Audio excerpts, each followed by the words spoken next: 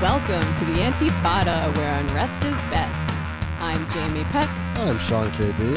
AP Andy could not be with us today, so we have trained a robot to do his job. That's right. I've set an alarm to make sure we don't go over time, because without a time cop, we're liable to pod for 2, 3, 4, 500 hours. No one needs to hear that. No, seriously. Andy, he deserved a week off, I think. He's really been burning the potting candle at both ends lately. Yeah, so one thing that Andy is off dealing with right now is we have officially hit our patron goal of 1917. Fwah, fwah, fwah. And That's right. as promised, we will be sending out some more limited edition postcards to commemorate this arbitrarily chosen milestone number that we have passed. That's right. And of course, the prize packs will be going out to everybody as printed by Radix Media, a radical workers cooperative print shop, which will be making all the stuff. We'll be signing it, and we'll be sending those out to you in the month of August. Yeah, so if you joined after we did the announcement and gave us your address, you will be getting one automagically. That's right. If you did not do that, but you still want one, send us your address and we will get you on that list. You can do that either by sending us a Patreon message, which is probably the easiest, or otherwise you can email us at antifadamindset@gmail.com. That's right. That's virgiltexas@gmail.com. You know, speaking of Virgil, he's been sending me late night at like 2, 3 in the morning, just massive walls of text freaking out about how he thinks Trump's going to win. Maybe, probably. Has he told you this? No. Yeah. Wow, I feel like you shouldn't be talking about this. I don't want to blow up his spot, man. Well, he's doing some undercover wonkery for me. He didn't say that Trump is going to win, but he did express some concern that perhaps Biden's poll numbers similar to 2016, not really as strong as they seem to be. Yeah, I mean, it certainly seems possible. I don't know why liberals are being so smug about how Biden's going to win this time around, because we saw what fucking happened last time. And then they're like, no, Jamie, the polls are very different. And I'm like, are they though?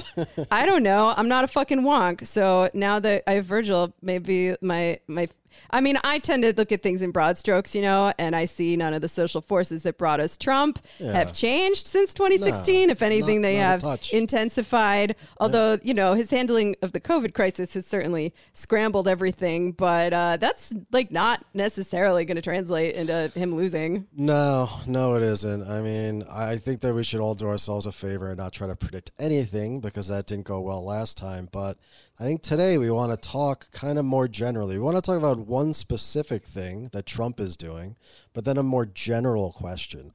The more general question is Trump a fascism? And the more particular question we want to ask is, what the fuck are they doing to our United States postal system? What the fuck are they doing to the post office? It's falling apart. They're tearing it out from the roots. What the fuck? They are literally collecting the mailboxes on big giant trucks and taking them away. Oh my God! When you mentioned liberals before and their reaction to Biden and Trump, I have the luxury these days, because I'm back to work and I'm, off commuting all day, or not looking at my phone, not looking at Twitter or whatever. Must be nice. And also not watching the Majority Report with Sam Cedar. So I'm kind of blessedly immune from the sort of brain virus that is liberalism right now. I'm not really getting any hot takes from liberals, but it seems like liberals are kind of freaking out about this. Is that right? What's been going on with Sam Cedar over there? What are they saying? Yeah, he is the uber lib after all. He is very concerned about what's going on with the Postal Service. And at first I kind of tuned it out. It's just more like lib shit, because, the Postal Service is probably one of his favorite things as a big government social democrat. I wouldn't call him a liberal. Maybe in jest I would. I think that, if anything, he has his finger on the pulse of liberal America. Right? Oh, certainly. Yeah. He's a real interlocutor. Yeah, you're getting the liberalism just passing right through you every single day. Mm-hmm. Like sounds uncomfortable. So he's very concerned about what Trump is doing to the Postal Service, and primarily focusing on it as a way for Trump to try to delegitimize the results of the election and, set the stage for refusing to leave office, at which point it will probably go to the courts. And, Sam does not have any great confidence that the Democrats have a plan to stop this. And he's concerned that just like back in 2000, the courts are going to decide in favor of the Republicans because that's who they've been stacked with. Yeah, one thing that the Trump administration has done really, really well is get a bunch of wide-eyed psychopaths on the judicial, in the court system. So certainly those, I don't think those fears are unfounded. But he's looking at it primarily from an electoral standpoint, right? That is really like the main sort of takeaway from what's happening is that Trump is like not just trying to steal the election. He's literally saying, I'm trying to make it so you can't vote by mail. Yeah. And to be fair, he's also had on the head of the Postal Workers Union and Sam has. Yeah. And talked about some of the ways that harming the mail could also worsen inequality. It could hurt people who rely on the mail for prescriptions. It could damage people's right to vote, which will probably skew towards poorer. The effects will probably come down the most on poorer people and minorities and people without a fixed address, although I guess that could be a problem no matter what is going on with the Postal Service. Sure. But yeah, these are all real things. But there's one other group there, though, I think that maybe we might focus on more than Sam, which is, of course, this unionized workforce, like tens of thousands of like decent union jobs with pensions and, decent benefits out there. And I think I saw a statistic that over a quarter of the people who work for the USPS are minority, are by POC. I think we've talked a little bit about that too, to be fair. And some of the framing of this has been challenged. I'm saying this wrong. The head of the Postal Workers Union said, we don't just want overtime. Like, we really don't want overtime. We're not gaming the system, whole point right? in the first place is we want to earn a decent living working 40 hours a week. And if you need more workers to work more hours, you have to hire them. Right, because the whole idea, the Republicans are trying to claim that it's all a huge grift, that like the fat cat Postal Service union is just trying to beef it up with the overtime and they're inefficient and it's all these grifters out there in middle America who are on that mail route simply to take in that sweet taxpayer money, when really, going back more than 100 years, the whole idea of overtime, the whole idea of like a 40-hour work week is to penalize the boss, any boss, whether that's a private company or whether it's the Postal Service, for not having enough employees to like make the job work with only 40 hours a week. So the idea that the overtime thing, obviously no worker wants to have to work more than 40 hours a week. No, fuck that. So to be fair, I think they've actually done a pretty good job covering this at the Majority Report. However, I have to wonder if there are some gaps that could perhaps be filled in by a leftist podcast such as ourselves. Is there some history here? Is there some political economy perhaps that you'd like to explore? Some history we might want to weaponize perhaps? Yeah.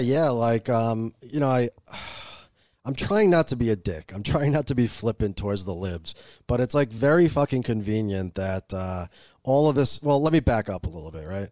So all of this is happening. There's a proximate cause to it. And the proximate cause is that Donald Trump, in this very moment, is trying to undermine the mail-in ballot system and essentially steal the election. He said that outright. So that's the proximate cause.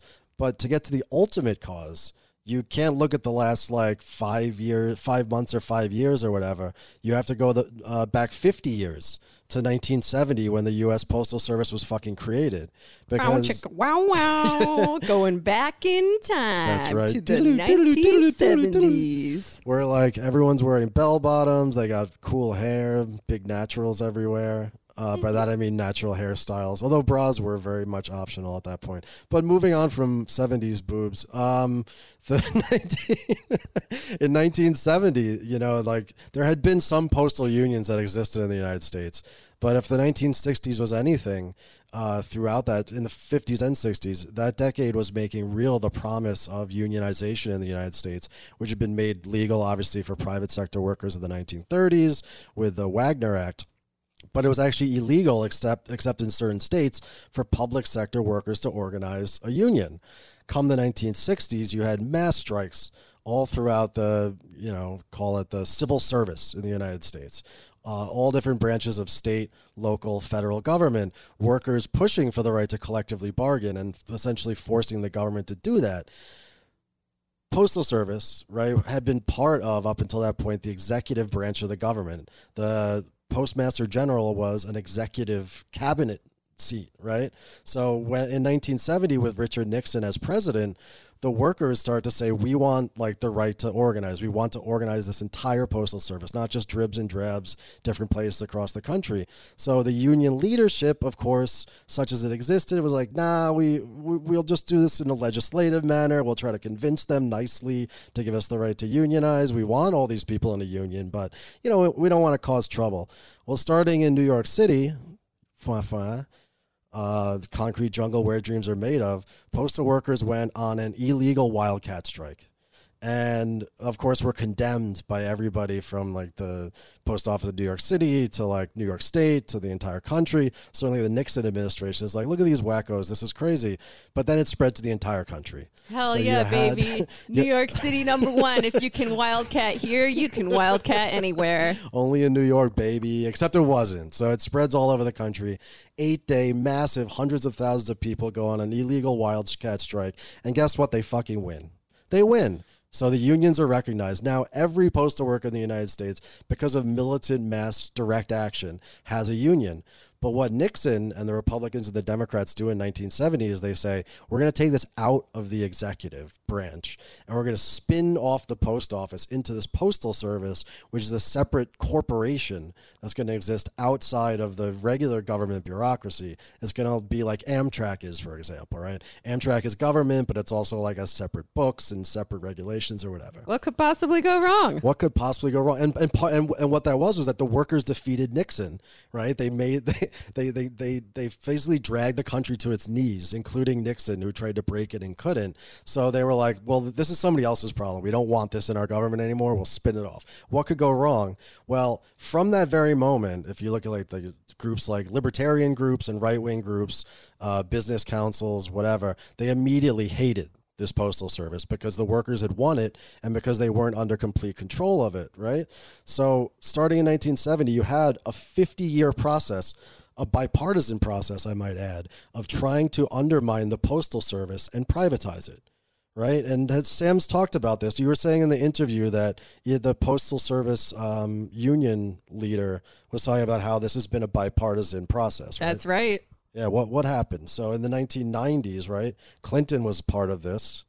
Mm-hmm. And then in 2004, was it? They had that floor vote in the U.S. Congress in order to force the Postal Service to pay the pensions up front for the workers, which like massively fucked up the finances. That's right. They required them to fully fund the pensions like some ridiculous number of years in advance, which there's no reason to make them do that except as an attack on the Postal Service as a public service. Exactly. So like basically it's been under attack for 50 years, a bipartisan attack. The floor vote to do that by saying it was a voice vote meant it was so unanimous they didn't even feel the need to even like put down who voted on it. You know what I mean? That's right. And this also continued into the Obama era.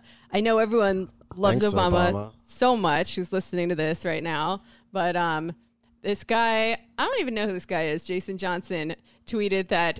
He's that asshole that like he got kicked off MSNBC for calling what's her face, Brianna Joy Gray, a misfit black girl. Oh, it's that guy. It's that fucking guy. What did he have to say? Wow. So she must feel pretty good about owning him on this one.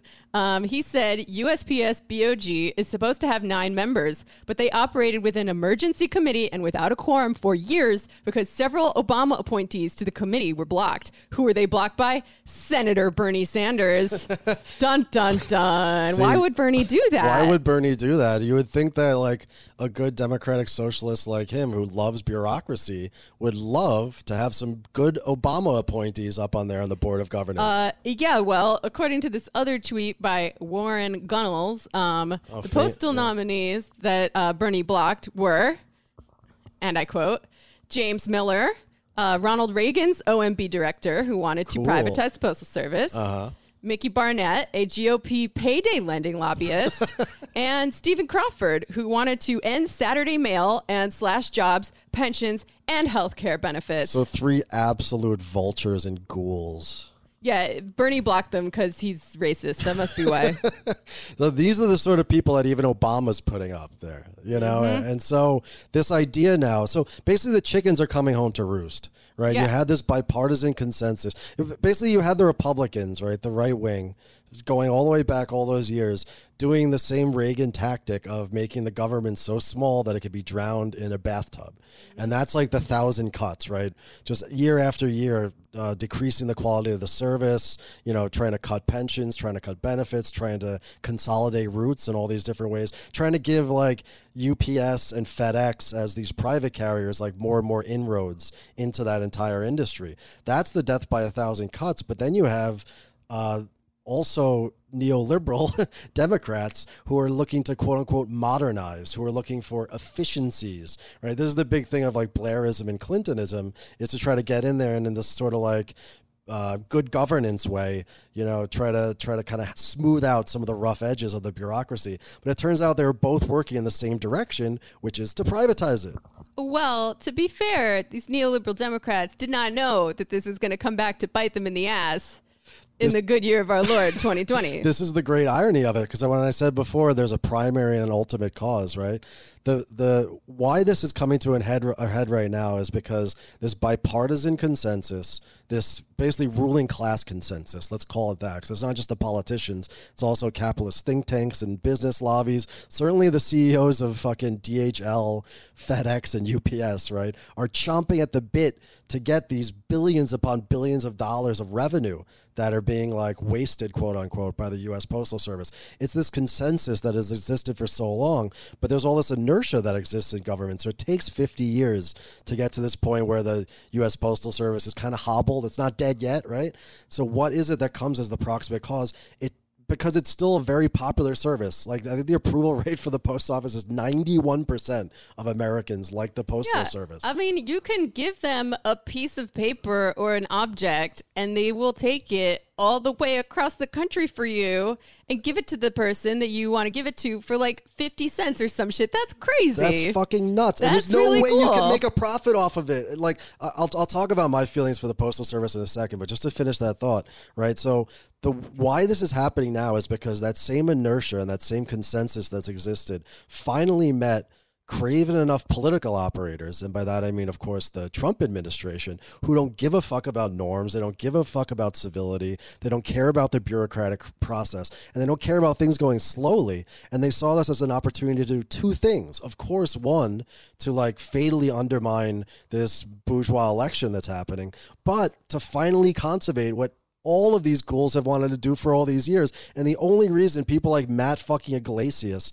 are complaining about it is because it's happening chaotically. He was saying back in 2012, it's time to privatize it. Well, and because it's happening to try to keep that gosh dang Cheeto in the White House. Thank you. Yes. It's chaotic, and it's for like quote unquote political reasons, as though privatizing it wasn't fucking political the entire time. It's the dang Cheeto that we're freaking out about, not the fact that this beloved public service that represents like the good parts of civic life, or at least what's left of them in the United States, is being thrown to the fucking wolves, kneecapped, hundreds of thousands of good union jobs just thrown away, and the corporate capitalist vultures coming in to pick over the bones. That's not upsetting. It's the dang Cheeto. That's right. So I have to say... Did he stutter? Did Matt Iglesias stutter? I think he's made himself very clear on this matter. These fucking I hate it so much. It's like, and now they want to have like a bake sale for the USPS. They want to like, oh, let's do a campaign where we buy lots of stamps. You motherfuckers, fuck you guys. I was trying to think to myself about why I feel so strongly about it, because for the last 2 weeks I've been like following it and looking at it closely, and I think there seemed to be something eternal about the post office, like when we were younger, right? Mm-hmm. It's like not just a civic institution, but it's also like at the center of town, and you go there with your parents, and it's very much connective, part of the connective tissue of like community life in the United States. It's the old joke, like the person that you know the best is probably like your letter carrier. They come to your house every day. I mean, in terms of like bureaucrats or like government officials, and it's certainly a service that we would want to keep under communism too. 100%. Like that's a good yardstick for whether or not a certain bureaucratic institution should be defended. Right. Would we still have it under communism? Check right. Yes or no. And the insane thing is like it played such a crucial role. It's in the fucking Constitution is one thing, right? It's enumerated in the Constitution that there has to be a post office. We're not going to get into the hypocrisy argument, but like the Republicans destroying this thing unconstitutionally, you gotta love it. Like that's just beautiful hypocrisy there. Yeah, it's a trusted enough institution that we also want to put banks there, because the places people do their banking now are bad and the post office is good. Well, that's why Obama wanted to put a payday lender on there to make sure that postal banking didn't come back. But like the post office is so popular because it provides this service that is only possible at this scale. Because like you said, you could send something from New York City to like the dead end of nowhere in Alaska for 55 cents. And that's a real lifeline for like poor and marginalized and working class communities, especially in rural areas where, again, the post office is like the only piece of like government that they can touch and the only service that connects them oftentimes to the outside world. I mean, the internet does, but this does it in like a real material way. They get their insulin through it. They get all sorts of medication, all sorts of services and things that they can't get elsewhere. It comes through this vital lifeline. And it's so popular, of course, for that reason that like you can't destroy the post office through the Congress. You can chip away at it, but it has to be done, or at least in this instance, it is being done through this sort of vanguard action of like the vulture capitalist Trump coming in and just breaking the shit out of the thing, because it would be too unpopular to like go after, in a more sort of, I don't know, typical bourgeois electoral way. Yeah, well, don't worry. Matt Iglesias has some really good ideas for how we can save the Postal Service, not limited to, but including them getting into the business of selling lotto tickets. That's literally a tweet that he had. He literally said that? Mm-hmm. Oh, my God. And Nathan Robinson replied to him, and he was like, oh, yeah, why don't they sell heroin, too? Like, why stop there? Wow. Matt Iglesias, man, maybe the biggest schmuck and dipshit out there in the neoliberal sphere. But again, these neoliberals, Democrat or Republican, who are like aghast right now at what's happening, you bought it. And now you fucking broke it. I'm sorry that it's ending up like to redound to the benefit of the fucking Cheeto, but you've been undermining this thing for fucking decades. Mm-hmm. Don't come crying to us. Yeah. Sorry to get sentimental about the post office, but it was nice. It's a nice thing. It's really cute that you're sentimental about the post office. And we'll keep it under communism. So certainly, we will not be taking away the mail. We will do mail better. There won't be banking because we're going to abolish money, but there will still be the ability to send things to people. That's right. I'll work a shift a week at the communist post office. It sounds nice. I would be so happy to do that. Sounds very nice. What was I going to say? So let's fast forward to what can we do about this? Because we always like to solve problems by worker power. That's right. Here on the Antifada and the far left in general. But I am concerned that if the postal workers went on strike now, it might be a situation like with Reagan and the air traffic controllers where he's like, you know what? Fine. You're all fucking fired. Amazon is the mail now. That's what I wanted in the first place. Right. And I wonder if a strike would actually help in this situation. It's tough because you'd have to get around the politics of it. And, like, if you struck now, you would lose all liberal goodwill because you presumably wouldn't be sending those ballots, right? Which they're obviously primarily concerned about. But, like, this question comes up all the time. Like the Patco, people forget the Patco air traffic controllers in 1981 thought they could get, quote unquote, get away with their strike because they had endorsed Ronald Reagan. Right? They thought politically that he would be on their side because he had this sort of, right populist sort of morning in America, standing up for the working man. You fools. And Reagan was just like a lot more together. Even though his brain was melting similarly to Trump, he had a much more ruthless and effective political organization and was able to go in and just replace them with the basically like Army or Air Force air traffic controllers.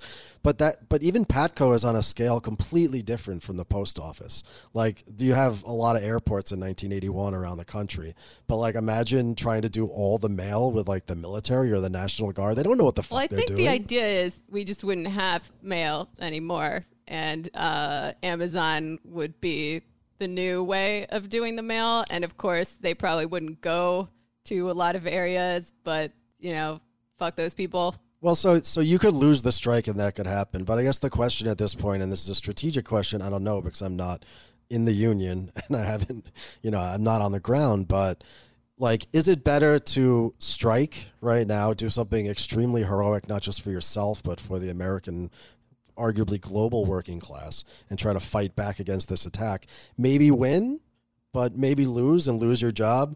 Or is it better to just, again, die by 1,000 cuts and get laid off in like a year anyways when the whole thing is privatized under Biden or Harris or something like that? I mean, I'm inclined to go with option A, but like, I'd be inclined to win. I would prefer to win, but I think politically, in terms of this narrow political calculation that's going on right now, the focus would be then placed on the postal workers, and Trump could say, oh, look, it's not me who's keeping this election from happening. It's these lazy, working class, brown postal workers, and that's why I have to be president forever. Yeah, I mean, we're not actual postal workers. It'd be kind of lit if we were and we had a left podcast, but we're not.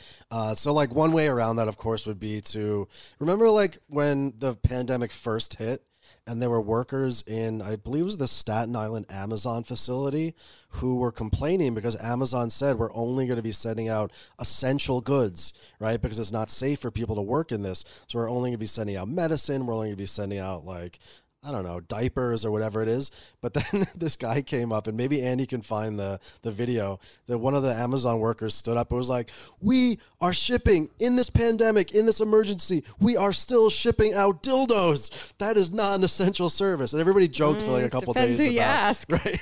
That was the joke. This was like 6 months ago or whatever.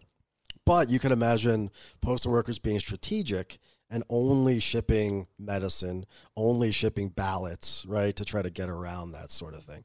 But this is all academic anyways, because I don't even know if we're at the point right now in this crisis or even in American history where like a strike on that of that size is really on the radar. It would take something very, very heroic to see, and I think it would take a bit of like more general workers organizing, a lot more than we have. For people to actually pull the trigger on it. I hate to say, maybe I'm wrong. Maybe something on that scale could happen, but and I think there's a way that it could happen and work, but I don't know. Yeah, I also don't think most of the postal workers would want to do anything that could help Trump in any way. Yeah, no. So that would be a consideration for them. Well, we'll keep our ear on the ground. We'll any time our letter carrier comes by, we'll just quietly whisper to them, General Strike, and hope that they can influence the rest of the membership. But support the post office in any way that you can. I don't know. Have a bake sale. Buy some lotto tickets. It's weird. Buy some heroin. It almost seems like the way that they could intervene here would be like working more for free and sending out all the ballots. But like, that's not something that we want workers to do. Yeah, no. The whole thing is messy. I think the point, like the larger historical point that I was trying to make is this, like, this is a deeply neoliberal thing that's happening. It's just happening chaotically.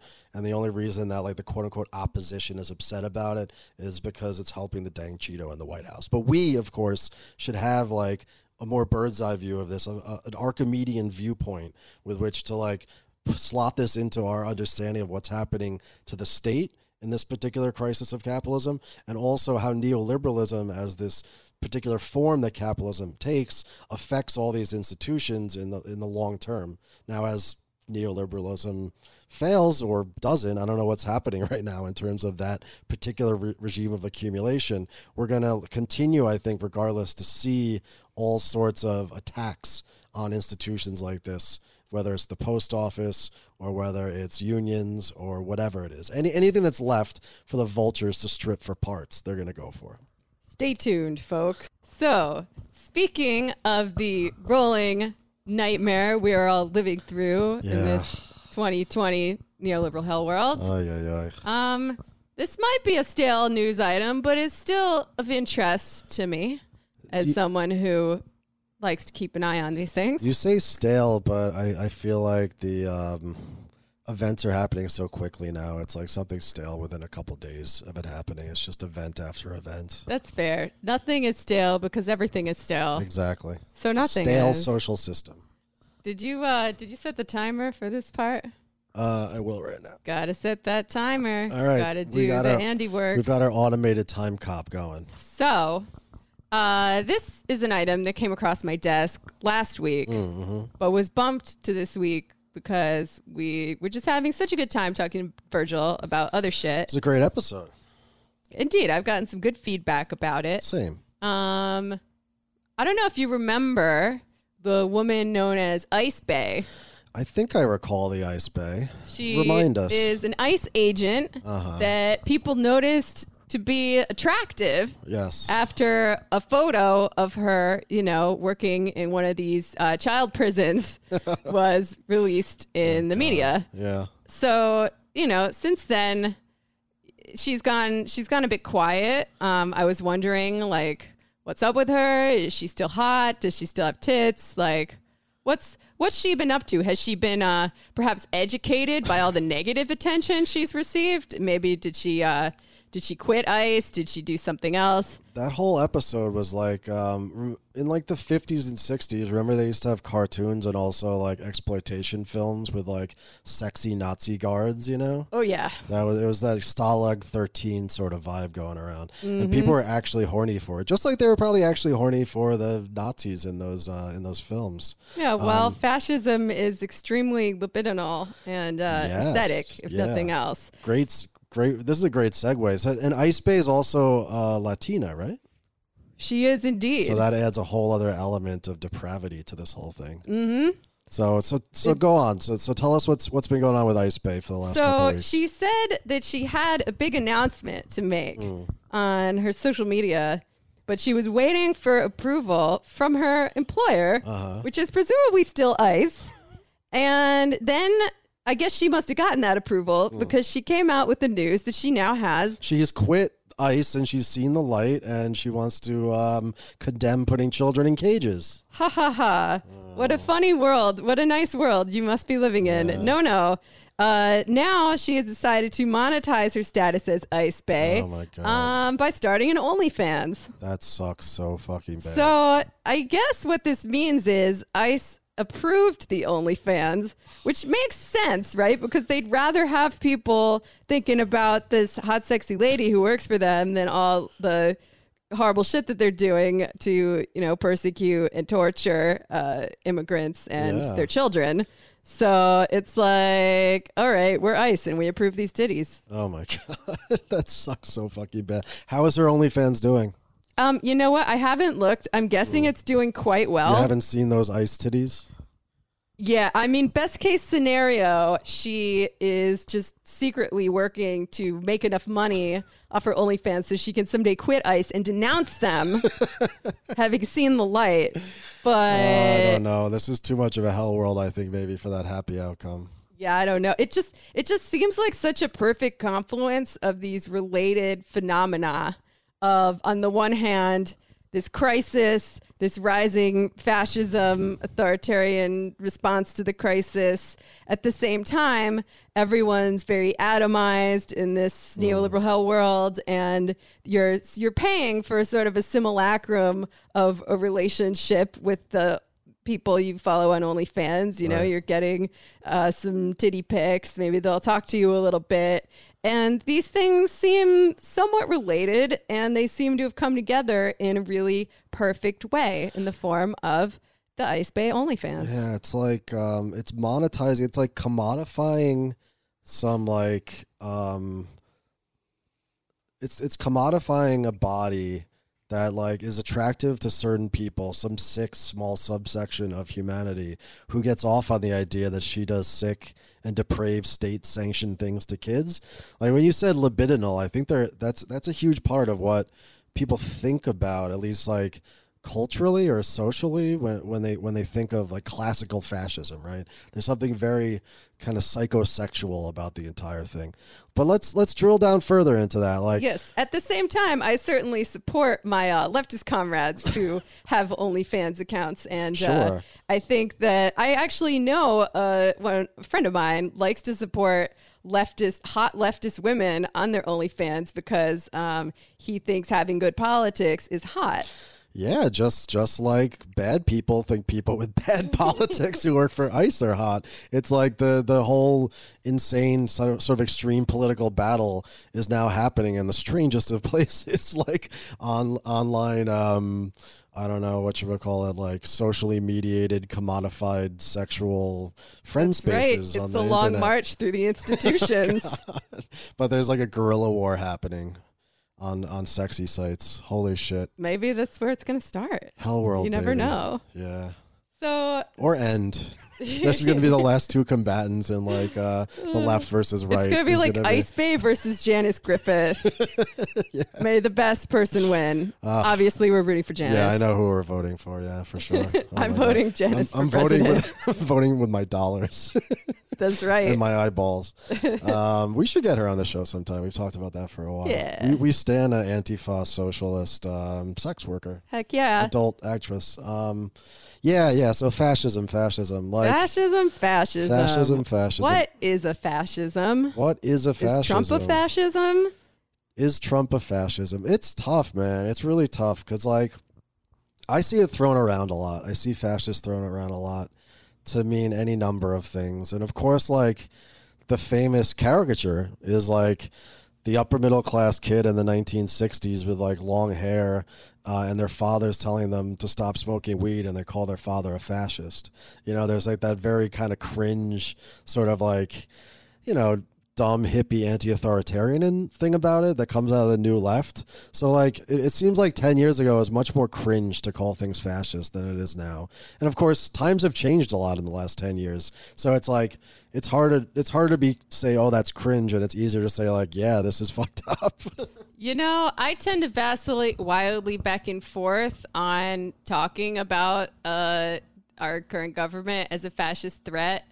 On the one hand, I do think that this kind of hysterical fear-mongering about fascism has been used as a tool by the neoliberal center to beat back challenges from the left. That's right. As evidenced by all of the people who support Medicare for all but voted for Joe Biden anyway, citing beating Trump as their number one priority. Right. If we have to mobilize, we have to vote blue no matter who. We have to do the lesser of two. We have to settle for Biden.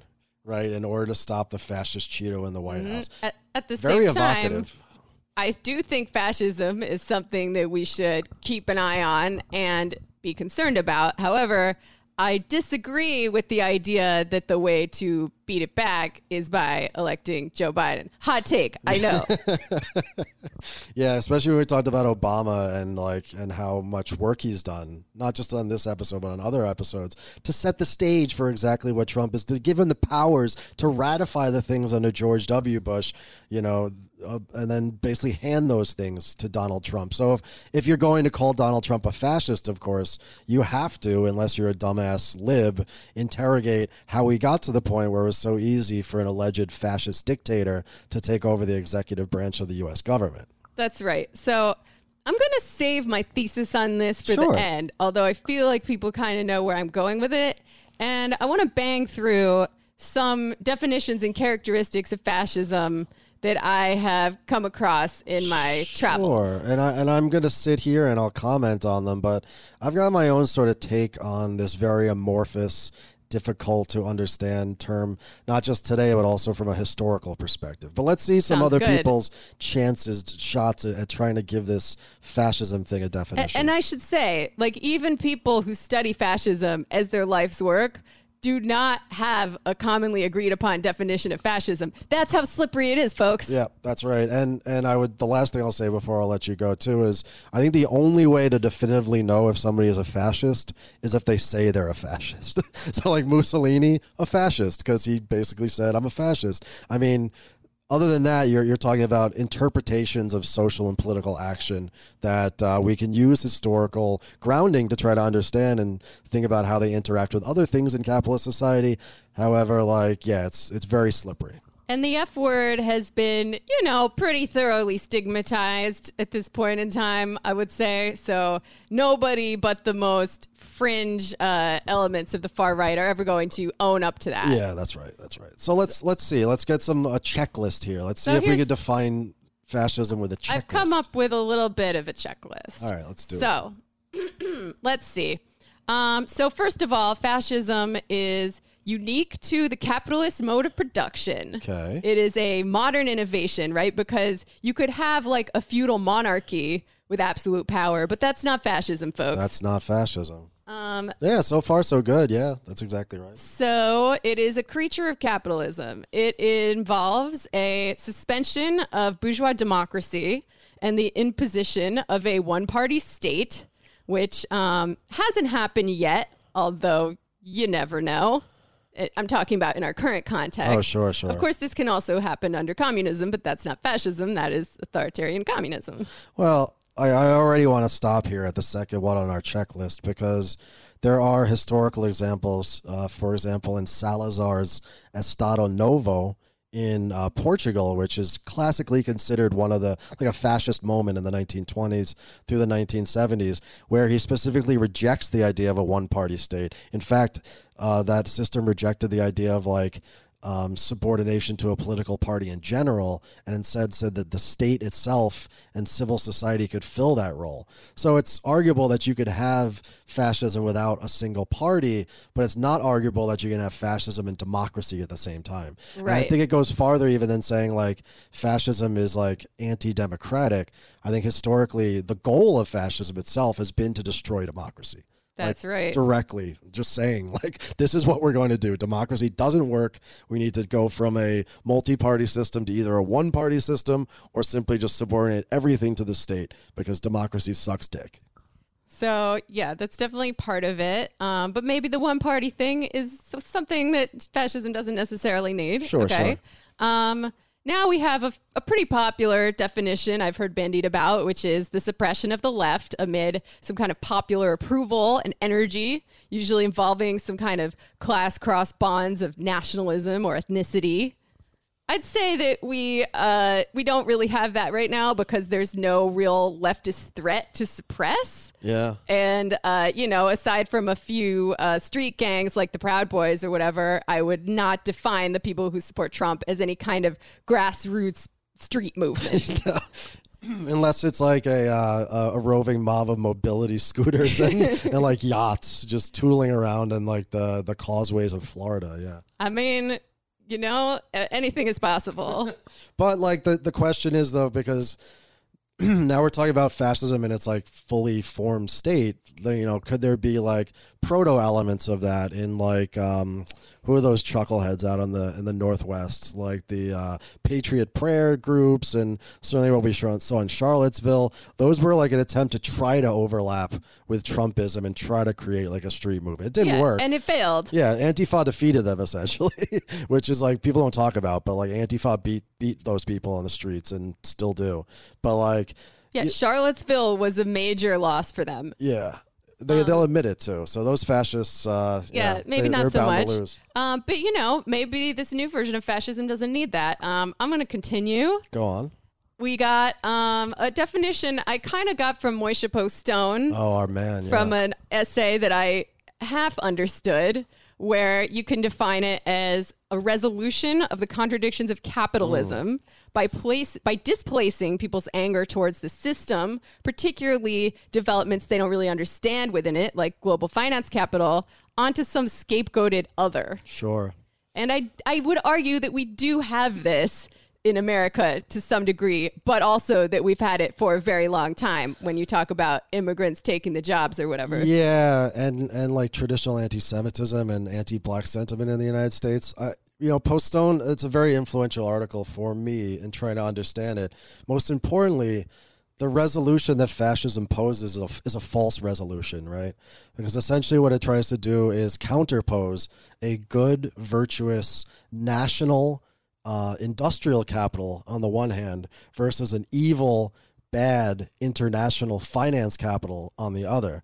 And we, as we learned from Line Goes Down and all the other political economy we've all done on the Antifada, know that industrial and finance capital cannot be separated. They're actually just different moments in the metamorphosis of the commodity form itself. But what fascism says is if we just pull capital out of this financial role that it takes and bring it down to earth and make it industrial, we can have good capital. We can have national fascist capital. As it turns out, that's impossible to do. These contradictions, they don't resolve, folks. No, the abstract and the concrete, they're not going to resolve for you. Use value and exchange is not going to do it. SBT. Sorry about that. But the scapegoating thing, I think you're extremely right on. And I think that we can talk about what's populist about fascism too. But go on. Now we have a definition that I've most recently heard from Matt Chrisman, although I've heard it from a lot of other people too, which is when a dying empire brings imperial tactics home and uses them on its own citizens, usually amid some kind of crisis. And I would argue that we certainly have this in the U.S. If you want to look at some of the history we've gone over of the police force using tactics they learned in the occupation of the Philippines, et cetera, et cetera. Counterinsurgency and militarization. But it's not exclusive to Trump. No. And one more that I would like to set forth that I think will open up a wider discussion of fascist economics. Sure. Between our vast panel here that we have discussing this. Yeah, we got you, me, and the cats. Yeah, that's right. That's a quartet. That's great. Not being as noisy as last time. Yeah, no, they're chilling. Good meows.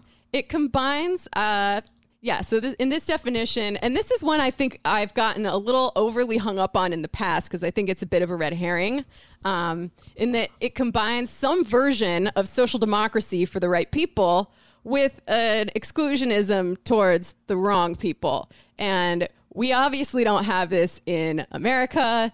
And if you actually dig into the policies of, well-known far-right parties around the world, I would argue that the social democracy part is primarily rhetorical. Right. So you have like the closest it comes these days is the National Front, which we can argue is post-fascist, if that makes sense, who are like trying to, at least in their imaginary and in their voters' imaginary, fighting this rearguard action to defend what social democratic institutions exist still from the social democratic moment in France, right? So they're like, but just for quote-unquote French people, for white people. Yeah. I mean, we certainly have some far-right parties getting closer to that and others getting farther away. But I don't think that social democracy is a necessary component of fascist economics. And in fact, it usually isn't. Right. Because like we were talking about before the show, in Pinochet's Chile being the prime example, fascism and neoliberalism are extremely compatible, and actually they have a lot in common. Right, exactly. They arise as co-equal partners in the project in 1973 in order to overthrow the existing order of Allende's social democratic Chile with all the trade unions or workers' protections and everything that we know about. Or even in these classical examples of fascism, Nazi Germany being the primary one, Sure. I think there is a common misconception that I had as well, that things actually got better for the average German family within this, certainly not for the Jews, but for the right people within this fascist state. And that's actually not true at all. Tell us more. Okay, so I recently read an article in the LA Review of Books that I thought was very interesting, that shows how the economics of Nazi Germany in many ways prefigured the economics of neoliberalism that became much more widespread in the neoliberal era.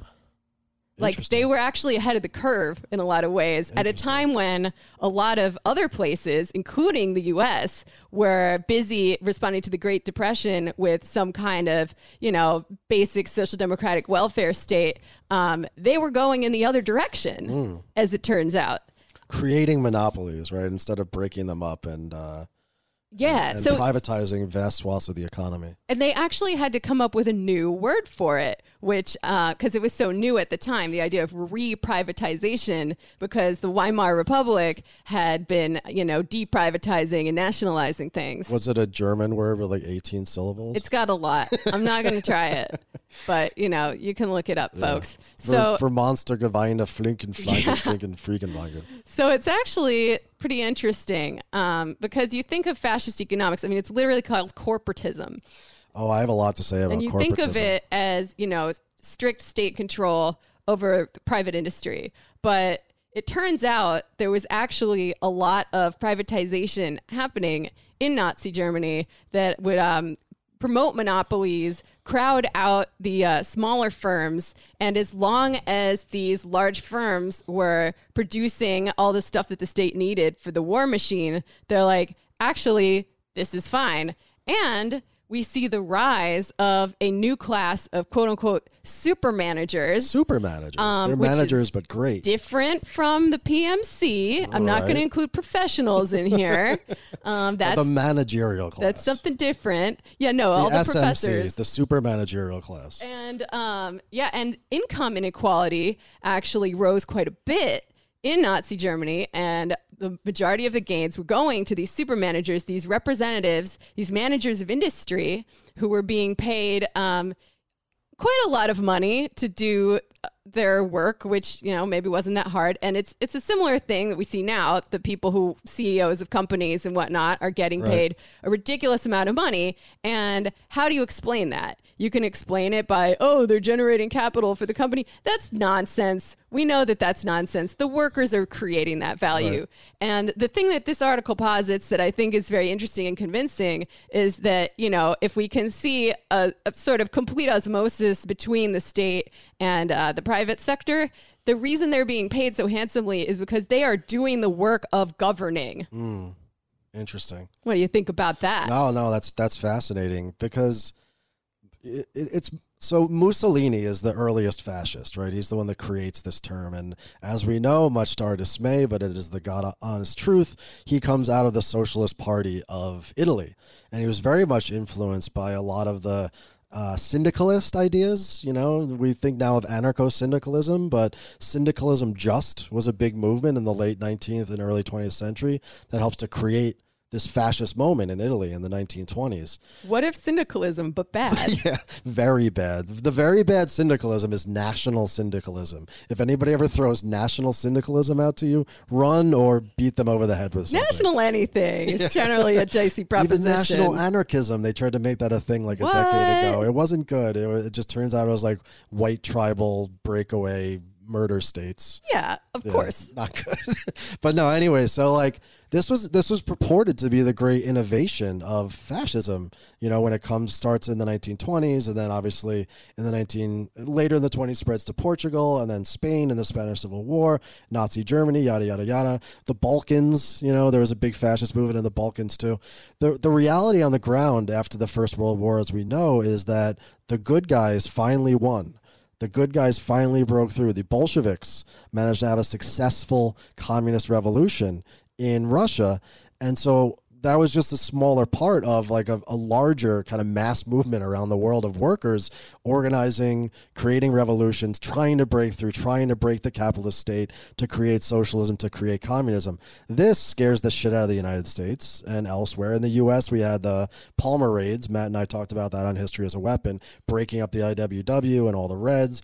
The way that happens in Italy is Mussolini posits himself in the fascist movement as a way not simply to in a revolutionary fashion, reorder the state in such a way that it creates a stable and modernizing influence on the society, because if nothing else, fascism in this pure form is a revolutionary movement that seeks to destroy democracy, not the state, though. It seeks to seize the state and use the state as this new sort of unitary institution in society that all things can fall under, the state dominating all aspects of human life in what he called a totalitarian way.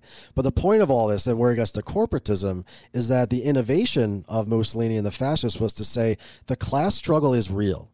Workers and bosses have a true conflict with one another, but the way to mediate that is not to have leftist trade unions such as existed, or to try to sweep this away. The state has to play a role of creating a corporate body that can take, say, the managers and owners of a certain industry, let's say, because Italy, marble, right? So you take the marble bosses and you put them in the same corporate unit. Corporate just means like a body where people sit down and work things out together, next to the workers, right? And find a compromise using the state so that everybody in that industry, and then in a wider view, the entire economy of Italy and elsewhere, can actually mediate all of their interests using the state and these corporate bodies. So what fascism purported to do was to recognize class struggle, but it said, we have a way of stopping this class struggle from getting out of hands.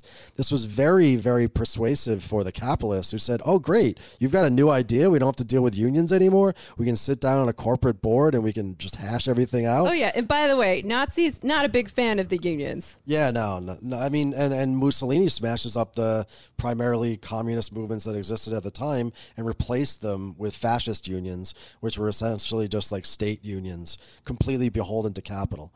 But just imagine all the marble workers sitting around the table with the marble bosses, like, oh, mamma mia, my hands are so tired from making all these nudes out of a marble. What can you do for me? And then in the perfect world of fascism, they'd all like mediate it out and be happy. But this is the point in reality. So that's like the ideology, and that's what fascism claimed it was doing.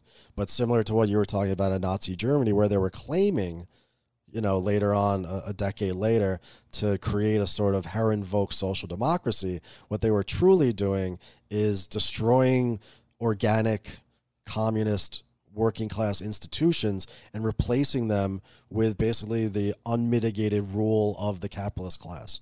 Because Mussolini, Hitler, Franco, Salazar, of course, at the end of the day, they always, because this is how industrial policy worked, needed to placate capital. And by destroying the left unions and left worker organizations, were of course able to tip the hand directly towards capital. So corporatism is really a red herring, because it never really exists in Italy. Even the Italian fascism had fucking 20 years. And by the end of it, they were no closer to corporatism than they were at the beginning. But that ideology was very sustaining for them and for the capitalists and for the world media, who thought in the United States, you had like the Nation talking about the wonders that Mussolini is doing over in Europe. You had progressives in the United States going over and studying, the techniques of fascism to try to figure out industrial and labor policy in the United States. They would. But, it's just one last thing, is that this corporatism, it doesn't just come from syndicalism. It also comes from Catholicism, which is why in classical fascism you see, especially in Portugal and Spain, and then later, I'm perfectly happy to call what happens in the 60s and 70s and 80s in Central and South America fascism. What you see there is the influences of, believe it or not, a papal encyclica of 1891 by Pope Leo XIII that says basically the same thing, that every aspect of society, the workers and the bosses, they're all part of the greater whole, which is the body of Christ, and they shouldn't be fighting each other. We should create a sort of distributionist way, a Catholic way of tamping down on this class struggle, and we should do that through the church. So what fascism does is it takes that Catholic corporatism and it replaces it with the state. Which, by the way, we'd like to talk about the role of religion some on this show, because I think it can manifest in all sorts of different ways. I don't think there's anything inherently fascist about religion or spirituality, and we've certainly seen it go the other way in terms of liberation theology. But as part of the culture, as part of the superstructure, it's a very malleable tool that can look different ways depending who's in charge and who's using it for what reasons. You had to have, like, it's interesting because if you look at these classical cases, they could either be Catholic or not. They either had to be deeply Catholic or deeply atheist and like state oriented, because you needed, again, evangelical Christian like we have in this country. Let's start moving forward with the history, because you got to have a cultural element in order to get all these people on board with something that, might not be in their best interests if you really think about it. Yeah, like, I don't know, to bring things forward through time, like I said, Operation Condor in South America, and certainly the fact that in like West Germany, TrueAnon had a good episode about this recently. Like, they literally just put the mid-level Nazis back in charge of the government. Like, we all know that Cold War story, right, of what happens in this period. But like, it's tough to say that like fascism was this or fascism is this, because there's a great continuity that exists between that, not just in like, ideology and practice, but also in terms of some of the personnel. Like, neo-fascism parties pop up immediately again in post-war Italy. Yeah, well, doesn't Bolsonaro over there in Brazil have some direct ties to people from the Pinochet government? I wouldn't be surprised. I haven't heard that, but I wouldn't be surprised. So let's get to how close this is to what we're seeing in the modern era, right? Is fascism like a checklist?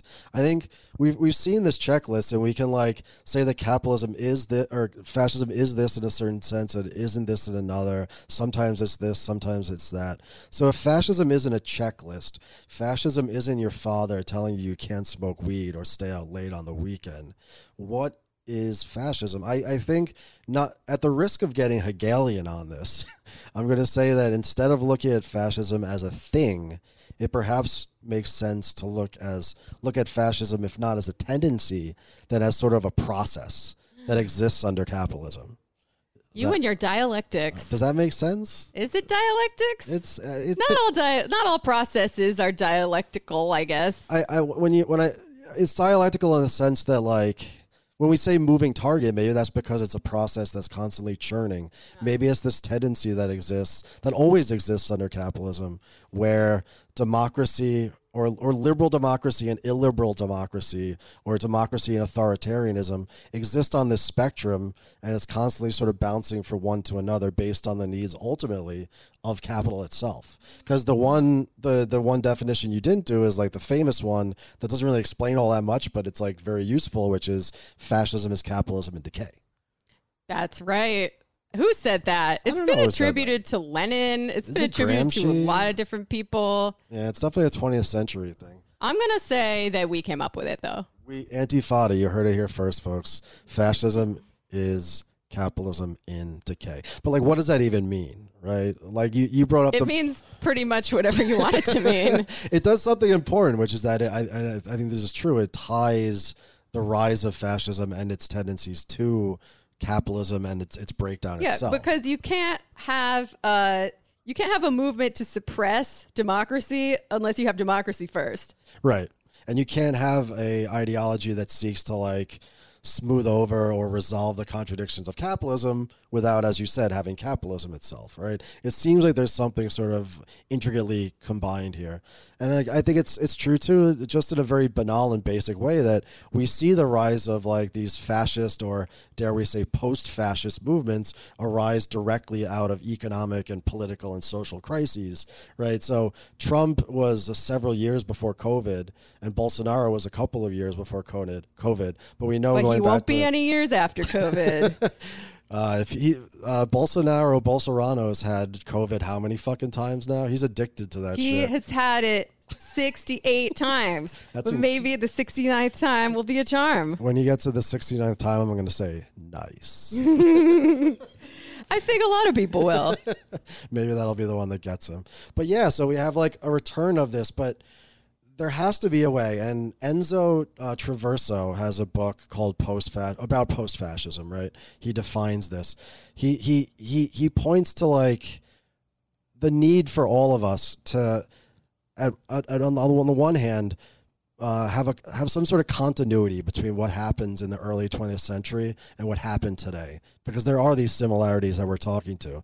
But we also need to understand the differences too, and not think that, of course, fascism is going to come necessarily with a swastika, or with like the symbols of classical fascism. Yeah, I mean, we're living in historically unique conditions right now. So to try to map the old definitions and characteristics of fascism, which is an extremely slippery, ever-evolving thing, a process, even dialectical process, maybe. It's able to incorporate, it's able to exist under a Keynesian regime, it's able to exist under a neoliberal regime. I don't know. We need to keep our mind open to the evolving ways that it could manifest, it could develop. Well, here's my take. Like, so to say that there's something intricately, or to understand fascism as a process, as this tendency that always exists within capitalism, and then to connect that to the crisis theory of fascism, I think that the best, and the tendency of the rate of profit to fall over time. That's right. I think hashtag line goes down. So when the line goes down, and when that exhibits itself in a generalized crisis of society, right, a capitalist crisis of society, it throws the normal world into disorder. And the way that the normal world, quote unquote, is supposed to work, or at least like when we think of the golden age of capitalism, or like a stable capitalist democracy, the way it's supposed to work is that human beings are compelled to social action, compelled to wage labor, compelled to like living in order in their communities and buying things, doing all the good things that bourgeois subjects are supposed to do. They're compelled to do that by the abstraction of the market, right?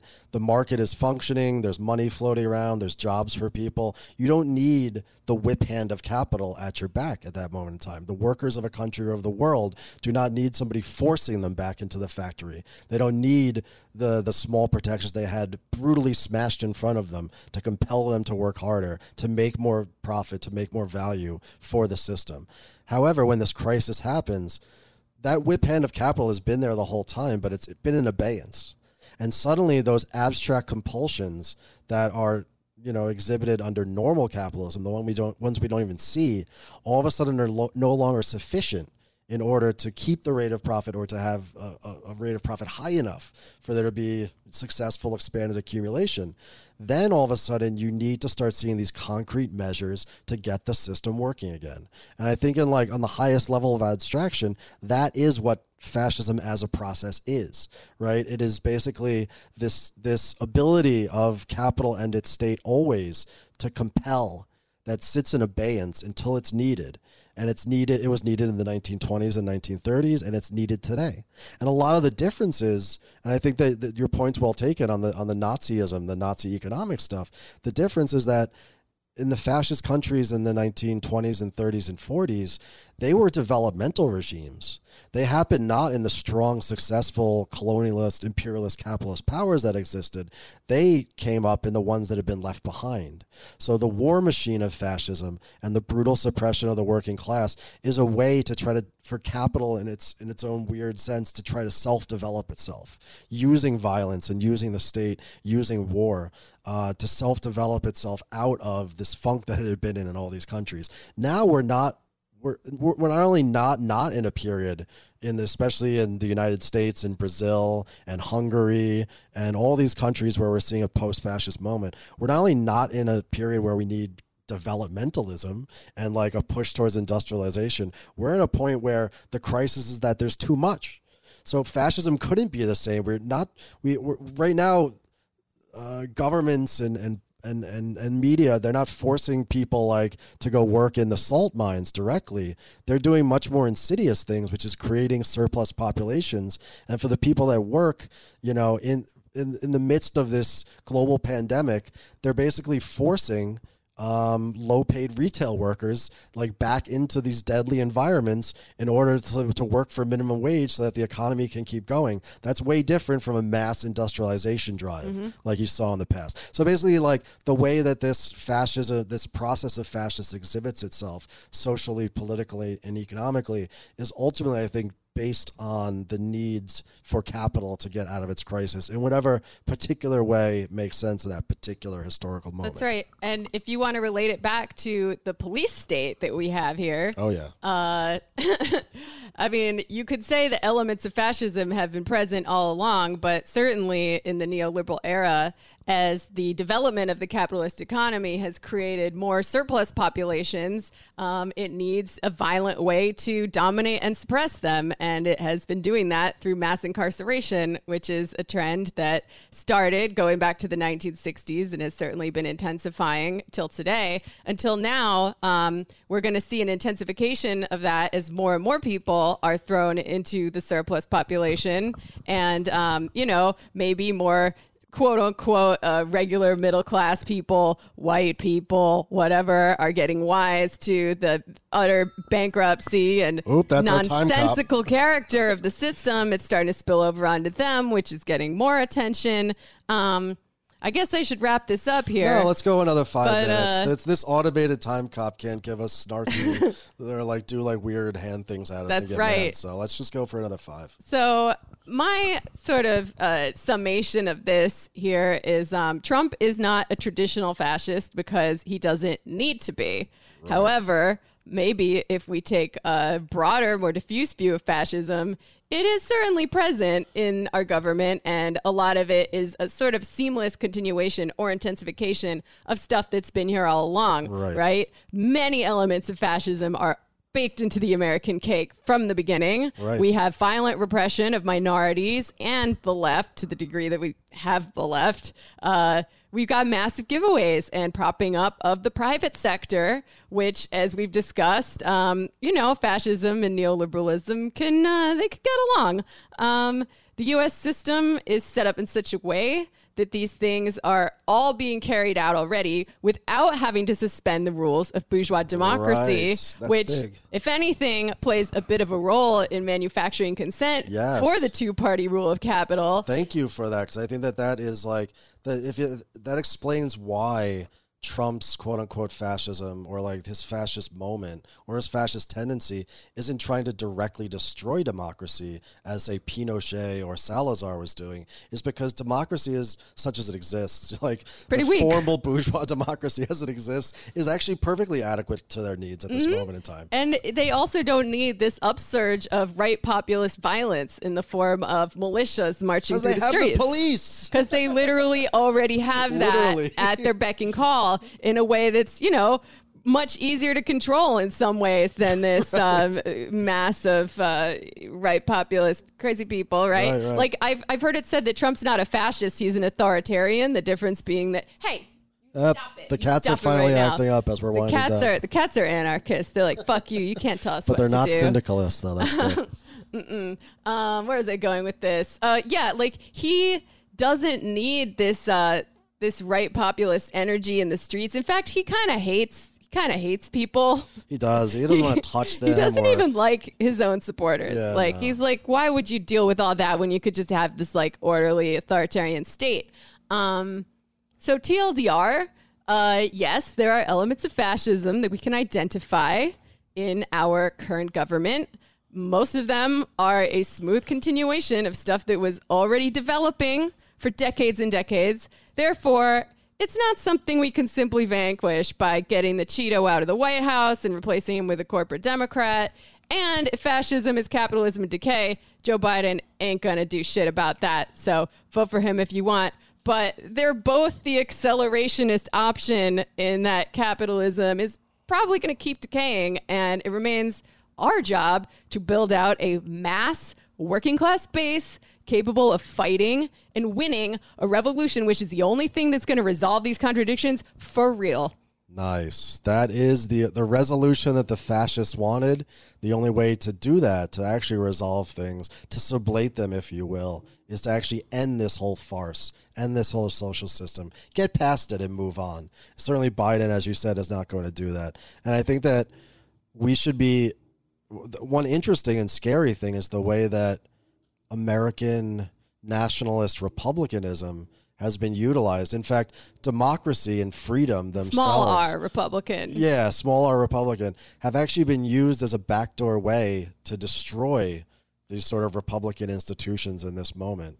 So anyways, don't maybe get too hung up on trying to pinpoint exactly what fascism is. Maybe it is still a little cringe to constantly call people like, politicians fascists. Certainly the police are part of like what we could see as maybe like a post-fascist, militarized, authoritarian death machine that will ultimately... And by the way, the PBA has made their first ever presidential endorsement of Donald Trump. Oh, perfect. Yeah, that's a good way to manufacture consent for the stormtroopers, is to have pliable unions filled with right-wing thugs and psychopaths who want to destroy democracy as well, at least civil liberties. So, like, this actually went exactly how I wanted it to, because I didn't think, and we certainly didn't, come to the end of this episode having solved the fascism question, because you can't really do that. It's too slippery of a subject. But I think we gave people some things to look out for.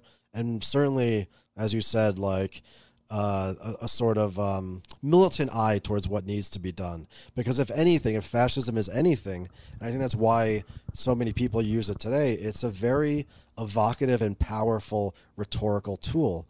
Because what our consciousness of history, and I mean that not just us on the left, but Americans and people in the world in general, our consciousness of history knows that fascism is something that not only didn't work, but was horribly violent and destructive, not just of institutions, but also of human lives. So when we call things fascist, it's actually a militant call to rise up and destroy them. Right? So this is why, of course, like, it's very tempting to call everything fascist, because it immediately elicits a reaction from people.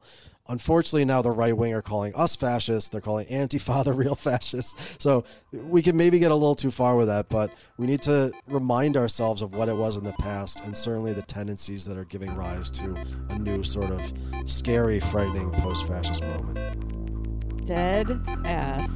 All right, thanks, folks. I'll be the grapes fermented, bottled and served with a table set in my finest suit, like a perfect gentleman. I'll be the fire escape that's bolted to the ancient brick, where you will sit and contemplate your day.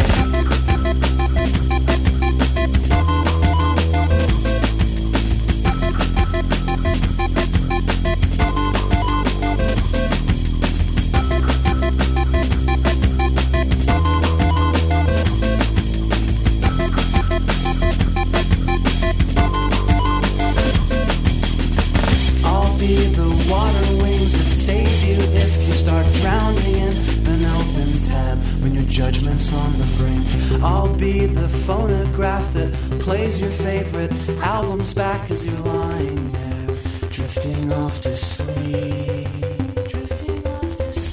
I'll be the platform shoes, undo what heredity's done to you. You won't have to strain to look into my eyes. I'll be your winter coat,